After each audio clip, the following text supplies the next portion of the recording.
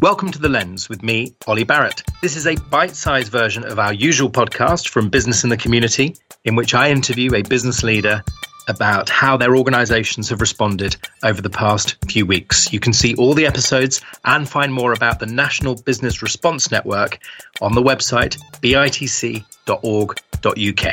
Today, my guest is Managing Director at BUPA UK Healthcare Services, Wayne Close. Wayne, welcome.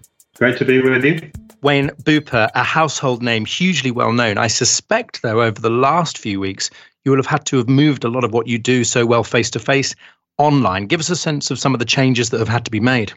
Ollie, first of all, it's probably just worth saying that, BUPA as an organisation in the UK, we've got 23,000 employees. We service about 2.2 million people. That's our UK operation.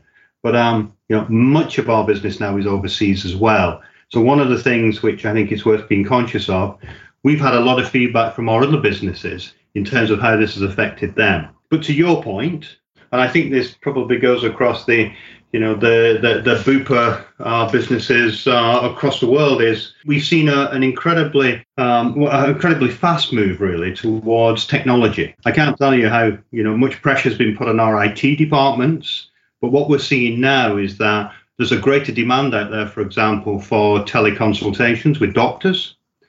We facilitated that. We're doing much more of that. There's quite a demand as well, which comes through on just tele-based services. For example, our Anytime Healthline. Our healthlines generally, what we've seen is quite a significant increase in terms of the volume of calls which we've seen coming through those. So what we're seeing is our customers are changing the way that they want to consume health services. They're not going away, by the way. They're just doing it in a different way.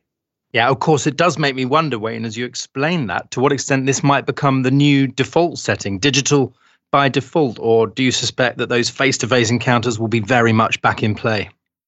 I'm sure there will always be a place for face-to-face, particularly in the medical arena. But I'm also sure that the change we're seeing, it's quite an inflection point, I think, in terms of the healthcare industry. I don't think it's going to go away. I think it's going to be with us now. And you can see that it's not just, BUPA who's adopting this. The NHS is also adopting, video consultations, for example. So I think it's a real inflection point and a real period for change, positive change. Well, let's hope so. I mean, we have heard these news reports of people being quite reluctant, perhaps understandably in many cases, to go into hospital with other challenges and ailments. What's your take on how we continue to look after them? I suppose technology plays a role, but what would you say? It's understandable, isn't it? I mean, my family is quite medical orientated. My wife's a nurse, my daughter's a junior doctor, my other daughter's in the NHS, and my son's actually a medical student. So, when I start to take feedback, a lot of people are nervous, and quite rightly so, about going into hospital. But what we try to do, we try to, and we've worked really hard on this. We've got a lot of corporate companies who look to BUPA for advice. We've got individuals as well who look to BUPA for advice. And we've got as I mentioned before, our 22,000 staff. So the key to this really is good communication. Yeah, it's honest, good communication, which gets to the point and which is clear to the consumer and the customer about, what to think about, how to approach things. Are you vulnerable, for example? And, what's happening in those healthcare providers, those hospitals. Yeah, makes perfect sense. Can I ask you to try and sum up, Wayne? You must have been learning so many lessons as an organisation, personally and organisationally. What would come out top on reflection?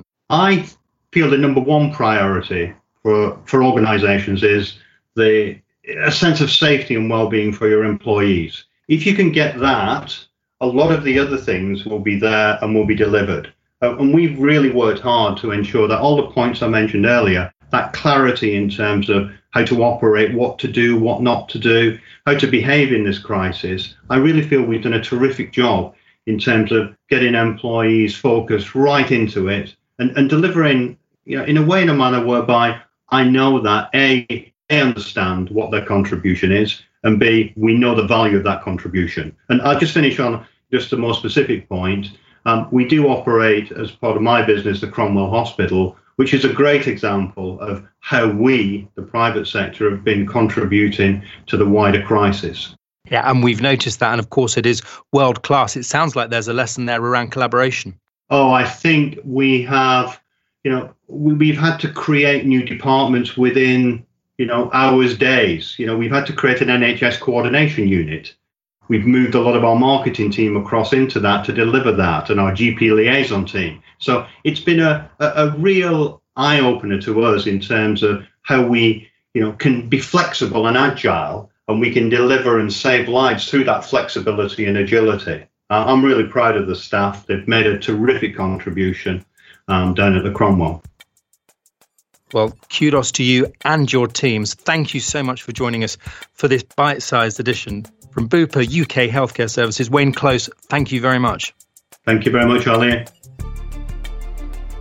Thank you for listening to this bite-sized edition of The Lens. Please do share, and for more information, visit Business in the Community at bitc.org.uk.